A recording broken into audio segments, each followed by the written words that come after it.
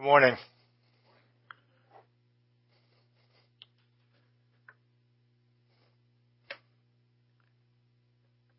We're going to do an Advent focus for the next 4 weeks, and then on Christmas Eve, we take it from Isaiah. Jesus was born King of the Jews. That's what it says in Matthew. It's in your worship folder. Now, after Jesus was born in Bethlehem of Judea, in the days of Herod the king, behold, wise men from the east came to Jerusalem, saying, "Where is he who has been born King of the Jews? We saw his star when it rose and have come to worship him." Jesus both entered and exited this world as King of the Jews. Read in John 19, Pilate also wrote an inscription and put it on the cross. It read, Jesus of Nazareth, King of the Jews. In order to understand Jesus' mission and passion clearly, we need to look at him through Jewish eyes. And this is where Isaiah is going to help us out. We'll come into the picture. Isaiah is the foremost of the Old Testament Jewish writing prophets. His book is called the Bible in miniature because there are 39 chapters of judgment and 27 chapters of salvation. It kind of matches the 39 books of the Old Testament and the 27 books of the New Testament. That's why it's called a Bible in miniature. Although Isaiah lived over 700 years before Christ came to earth, his book contains numerous prophecies concerning Jesus. In the 10th chapter, having destroyed the northern kingdom of Israel, Isaiah prophesies that the kingdom of Assyria would advance toward the southern half of Israel. Israel was divided into two halves. The northern kingdom was called the kingdom of Israel. The southern kingdom was called the kingdom of Judah. And having decimated the northern half, the kingdom of Israel, Assyria was moving towards the kingdom of Judah in the south. Judah had become a stump, cut low to the ground. City after city after city had fallen until the Assyrians were massing and moving toward Jerusalem, the capital. And yet Isaiah prophesies that although a stump, a Messiah would grow out of the stump. See what he says in Isaiah chapter 11, verses 1 through 5. Isaiah writes and prophesies, "There shall come forth a shoot from the stump of Jesse, and a branch from his roots shall bear fruit. And the Spirit of the Lord shall rest upon him, the Spirit of wisdom and understanding, the Spirit of counsel and might, the Spirit of knowledge and the fear of the Lord.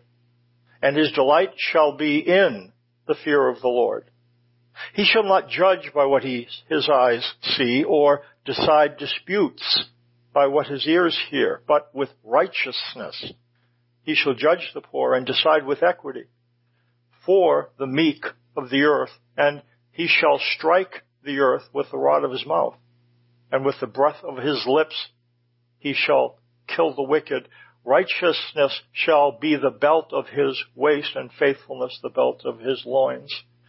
God promises in his word to bless the world through Abraham. It says, "I will bless those who bless you, and whoever curses you I will curse, and all peoples on the earth will be blessed through you." Again, as we've said, that's a divine grant. It's just something God determines to do. There's no conditions, there's no consequences, there's no commandments, there's just a divine commitment. And what God indicates is that through Abraham and the children of Abraham, the Jews, God will channel blessing to the world.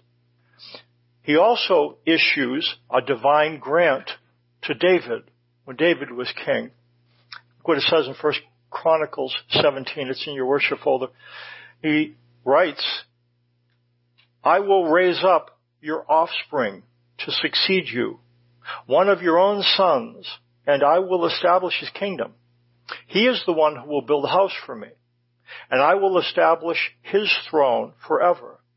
I will be his father, and he will be my son. I will never take my love away from him. This is who Isaiah is referring to when he says, there shall come forth a shoot from the stump of Jesse, and a branch from his roots shall bear fruit. At the time, David's dynasty, when he writes this First Chronicles, it seems to be dwindling. Uzziah had been the king, and his reign was characterized by political and worldly increase, but spiritual decline. And what God prophesies through Nathan to David is that a king was coming who would be from the line of David, one who would embody the ideals of what a king should be. Jesus' bloodline, interestingly enough, goes through David and Bathsheba. The line of Joseph passes through Solomon, who was the oldest, the firstborn between David and Bathsheba. And then he has a younger brother whose name was Nathan. And so Joseph's lineage, passes through the oldest, Solomon. David and Bathsheba, Solomon and Joseph. And then there is the younger one, and that is David and Bathsheba through Nathan, and that's Mary. And so their lines converge and come down to Jesus Christ, one who, through the line of David and Bathsheba, through two different paths, he is from the line of David. It says, and the Spirit of the Lord shall rest upon him, the Spirit of wisdom and understanding, the Spirit of counsel and might, the Spirit of knowledge and the fear of the Lord, and his delight shall be in the fear of the Lord. He shall not judge by what his eyes see, or decide disputes by what his ears hear. In the Old Testament, the way the Spirit influenced people is not the same as in the New Testament. The Spirit was placed on individuals to equip them to perform a specific act of service, and was put on kings and prophets in particular. It says when Moses was leading the people and he needed some help, the Spirit came on the elders, and the Spirit coming upon the elders equipped them to be able to assist Moses. The Spirit came upon Saul at one point when he was a king, and he prophesied and became different. The Spirit came upon David when he was anointed king. The Spirit empowered individuals in the Old Testament, though, for a specific period of time. It was temporary. So here's what it says. In Psalms 1 Samuel, it says, now the Spirit of the Lord had departed from Saul, having equipped him to do what he needed to do. It wasn't a permanent endowment. Then the Spirit departed.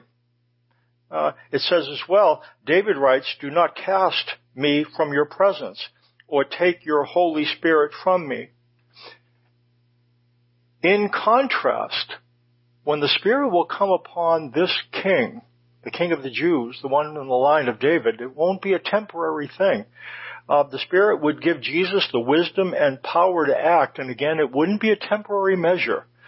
What it says is, I will establish to David, God promises, I will establish his throne forever. I will be his father, and he will be my son.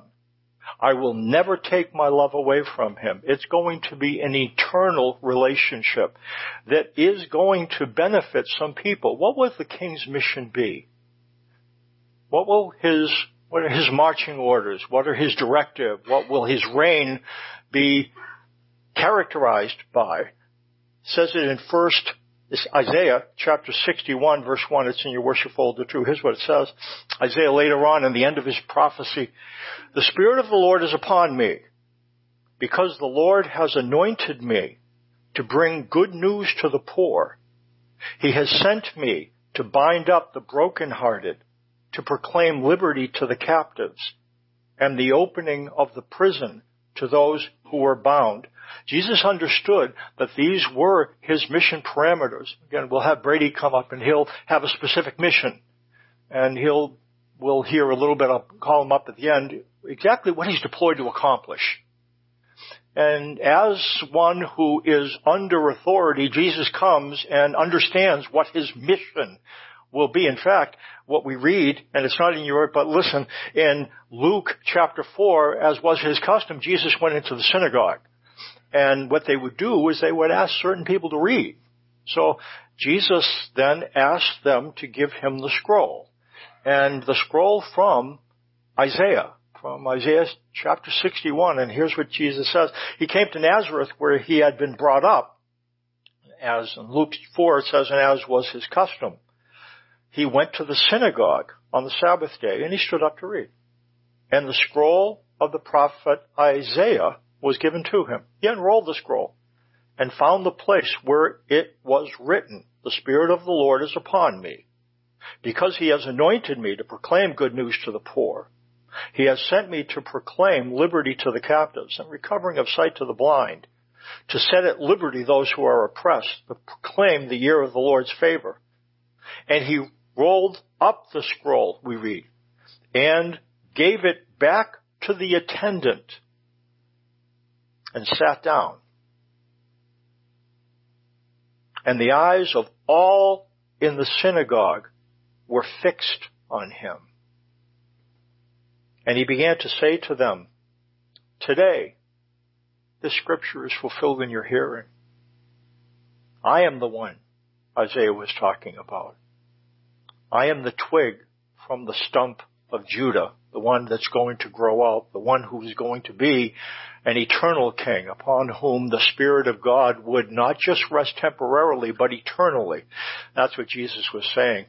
And he talks about coming to aid or bless unfortunate ones. Who are these unfortunate ones? We are the unfortunate ones. Gentiles. Here's what in Ephesians 2:11 through 13, what it says. Paul writes, "Therefore remember that at one time you Gentiles in the flesh, called uncircumcision, remember that you were at that time and prior to Christ coming and issuing a new covenant." It's talking about what our stake in the covenants that had been established. And this is what he writes. "You were at that time separated from Christ, alienated from the commonwealth of Israel, strangers to the covenants of promise, having no hope, and without God in the world. But now in Christ Jesus, you who once were far off have been brought near by the blood of Christ." The ones that Jesus comes to benefit, the one whom the King comes to extend blessing, the poor, are not just poor materially, but poor in spirit. Without hope and without God in the world, at that time, it was us. God's covenants were made to Abraham and to David and to Jews.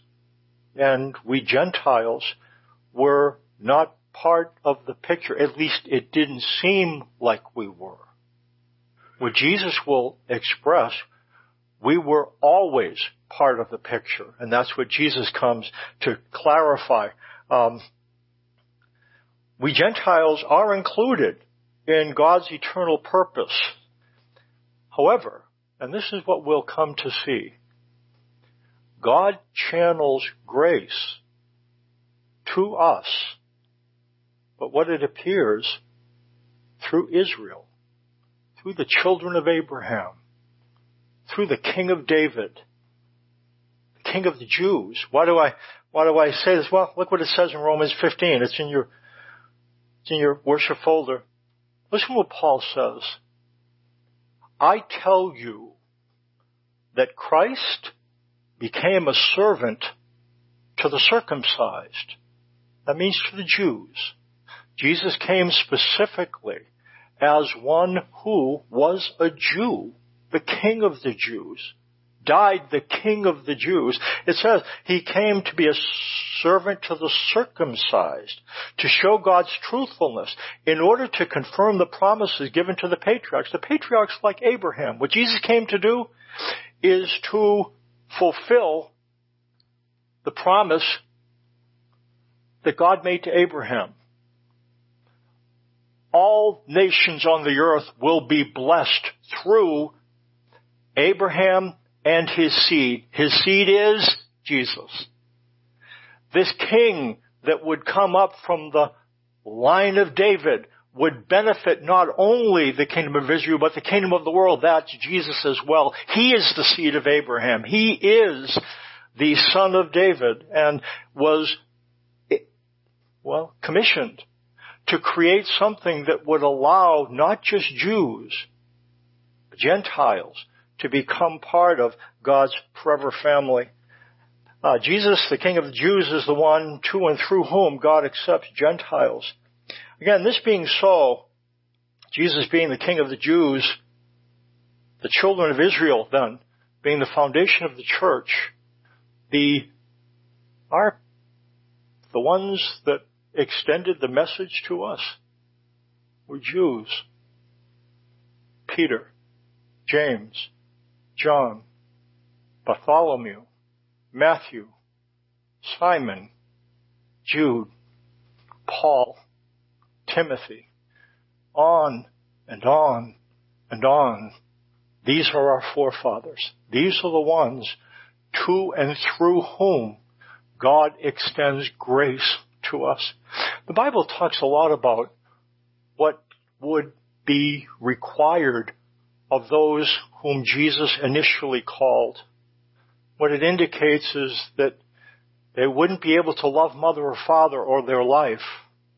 Sometimes we come to the Bible and we forget who it's talking to. Now again, the Bible is written and it has application, but when Jesus is saying, you're going to leave mother and father and children and fields, he's not just speaking hypothetically.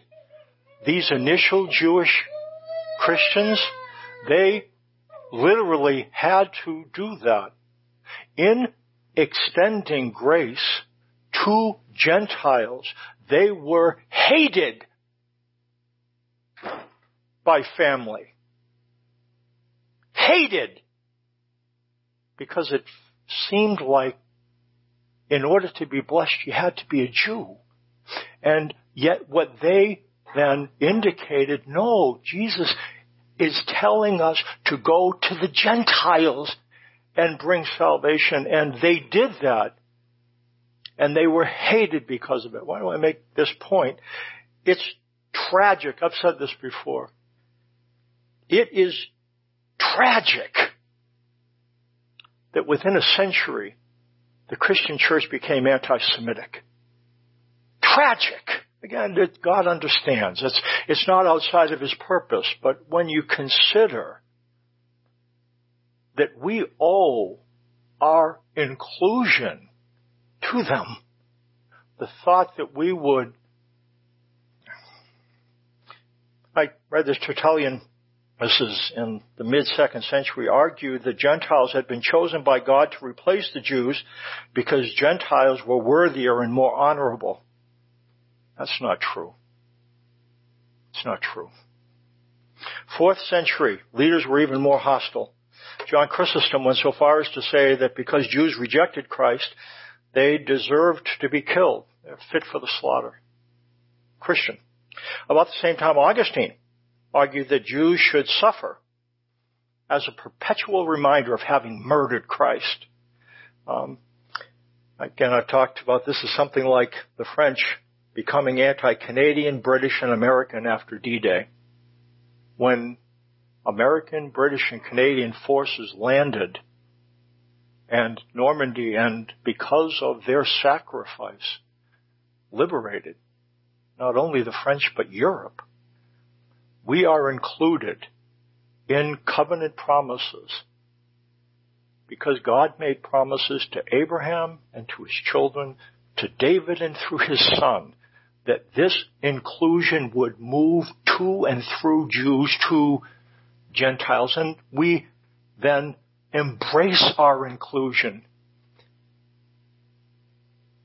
But let's not forget to and through whom it came. Sometimes and it's difficult. There's a story of somebody a Gentile coming to Jesus and saying, Son of David, heal me. And Jesus has something very harsh to say. And you really don't give the children's bread to dogs. And at that time, to be a Jew was to be an in, to be a Gentile was to be a dog, to be an out. And what the woman said, yeah, but even dogs get scraps from the table. You know what Jesus said to her? I have not seen such great faith, because she understood what his intent was, that through him salvation would be extended to the world. The Messiah's mission would be to open up salvation, inclusion in God's forever family, his passion. It says, and his delight in Isaiah 11:3, his delight shall be in the fear of the Lord. He shall not judge by what his eyes see, or decide disputes by what his ears hear. But with righteousness he shall judge the poor, and decide with equity for the meek of the earth. And he shall strike the earth with the rod of his mouth, and with the breath of his lips he shall kill the wicked. Righteousness shall be the belt of his waist, and faithfulness the belt of his loins. What the Messiah's passion would be? He would say exactly what the Father wanted him to say, to whom the Father wanted him to say it. Isaiah talks about a couple of problems that existed. This isn't written, but listen, it says in Isaiah 59, verses 15 through 16, and at that point, Israel was morally bankrupt. This is what it says. The Lord looked and was displeased that there was no justice. There was no truth. There was no integrity. There was no charity. It was morally bankrupt. People were moral flatliners. And he was displeased. The Lord was displeased that there was no justice. And we've looked at this, but he was appalled at something else. There was a stronger reaction to the absence of virtue, the absence of morality, the absence of character and truth and justice and all those things. Here's what it says. He was appalled that there was no one to intervene. Intervene means to represent someone, to bring a word from someone. So what it says, God looked and was displeased that people were moral flatliners. The thing that was appalling is that no one was speaking on God's behalf. No one was saying what God wanted to be said. And apparently, well, not apparently, it was so that not hearing what God says naturally result in not doing what God wants. Believing leads to behaving. If we can't hear what he's saying, we can't do what he wants. So God looked and said, well, of course people are more flatliners. They don't even know what I'm telling them. And this is the problem. This is the problem that Jesus came to rectify. The spiritual program wasn't running, and the problem was there was a weak signal. You know, sometimes how you try to go online and there's a weak signal and it just doesn't transmit data. It just putters out. It goes really slow and it doesn't work and the program doesn't work and it fades in and out and it's a pain in the neck. And that's what was happening at that time. The signal was weak because the transmitters were weak. Priests and prophets weren't expressing. Okay, and this is the problem that the Redeemer, and this verse is the last one that's in your worship folder. It says, and a Redeemer will come to Zion, to those in Jacob who turn from transgression, declares the Lord. And as for me, this is my covenant with them, says the Lord. My spirit that is upon you, and my words that I have put in your mouth shall not depart out of your mouth, or out of the mouth of your offspring, or out of the mouths of your children's offspring, says the Lord, from this time forth and forevermore. The problem that Jesus comes to fix is the transmission problem. What does God want to say to us? It's what Jesus said, and those who he dispatched to speak on his behalf as well. God dispatched his son to speak, and then Jesus dispatched individuals like, well, really, who is our apostle? Who is the one especially dispatched to help us to understand what we need to understand? We read from a couple things. Paul, he's the apostle to the Gentiles. He's the one that tells us that you were without hope. And Paul is the one who experienced travesty after travesty at the hands of his fellow Jews, and he understood it because he was commissioned by the Son of David and the seed of Abraham to express things to us so that we could understand and hear what God was saying, because that's what God told the Redeemer to do. He then would, in reflecting what God wants us to understand. My encouragement to you, and, well, you're here. Pretty much what we do week after week after week is talk about what he says and talk about the commitments that he makes. And as the clearer we beget about those commitments, the more we understand what they are and what they mean, the better we will find ourselves able to live the life he wants us to live. Believing leads to behaving. Believing leads to behaving. Misbelieving leads to misbehaving. So my encouragement is, count no time wasted that is spent in cultivating an awareness of what God says to you. And go to places where it's expressed. Come to Bible study at 9 o'clock. There'll be a discussion there. You'll talk with other people. Come here. And again, that's basically what we do week after week after week. Try to understand it a little bit better, because if we understand it a little bit better, we find ourselves able to reflect who God wants us to be a little bit more fully. God promised to fix the transmission problem. It was God's eternal intent. And, you hear me talking about Israel, and we'll talk more as we talk about Isaiah's advent. God's eternal intent was to include Gentiles into his forever family. It was not a mid-course correction. Yet, it is true that the fingerprints we find on the doorway that open up into heaven, the fingerprints on the doorway opening up into heaven, are Jewish for us. They opened the door. And because of what they did, we get to come into the throne of grace and speak freely, which we rejoice in. But let's remember their role in allowing us to do just that. We're going to experience communion. That's the covenant that we are invited to participate in. And again, the first individuals who told us about this covenant were? They were Jewish. They were Jewish. Extending a covenant that was given to them and through them to us. And because they did their job, we now know about this new covenant. We know what Jesus tells us to do. He asks us to take the bread and take the juice and drink and eat. And when you do so, remember his covenant. And his covenant is not just forgiveness. It's a new covenant. It has three things. God puts his law in your mind and writes it on your heart. That's what he says. God creates responsiveness. It says, no longer will a man teach his neighbor or a man his brother, saying, know the Lord, because they will all know me, from the least of them to the greatest. It's God's purpose that you would get to know him. He wants it more than you do.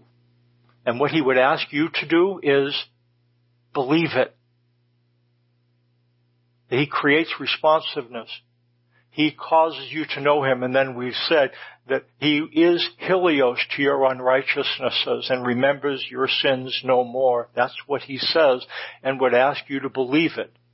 Ask you to believe it. So get the bread and the juice and think about the covenant that you are included in and the individuals to and through whom we have learned of this covenant. Jewish.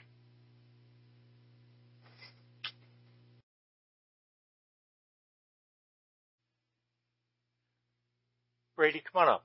I'm going to ask Brady a few questions, and let's get to know a little bit about what he's involved in, and then I'll ask the rest of the family to come up and we'll pray for Brady. Brady, when do you deploy? I'm actually deploying here in 2 weeks. We're going to Texas for pre-deployment testing. Pre-deployment testing. What's that? It's our medical screening to make sure we're fit to go over to Poland, and also our testing on our job to make sure we're fit to do our job. What's your job going to be, Brady?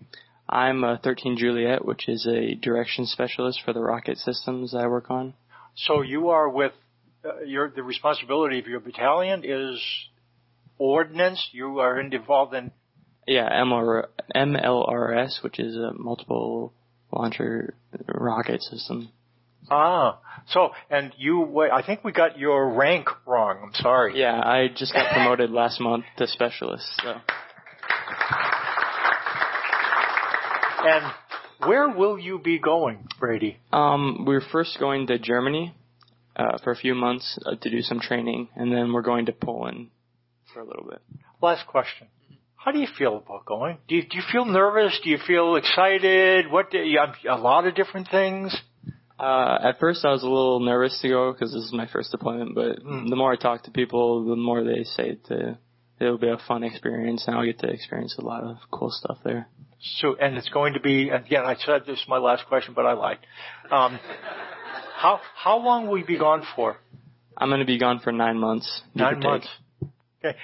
Kings, come on up. I'm going to have you come up and let's just gather around Brady and, come on down.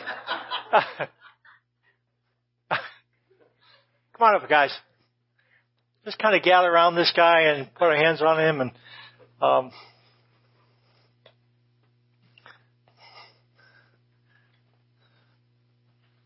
let's all stand. Let's pray for Brady. God, thanks for promises that you make. You're with us even to the remotest parts of the earth. And as Brady goes, I ask that you would equip him with everything he needs to do your will. Strengthen him with wisdom and power, so that he might do the things pleasing to you. Protect him. Bring him back safe. In Jesus' name. Amen.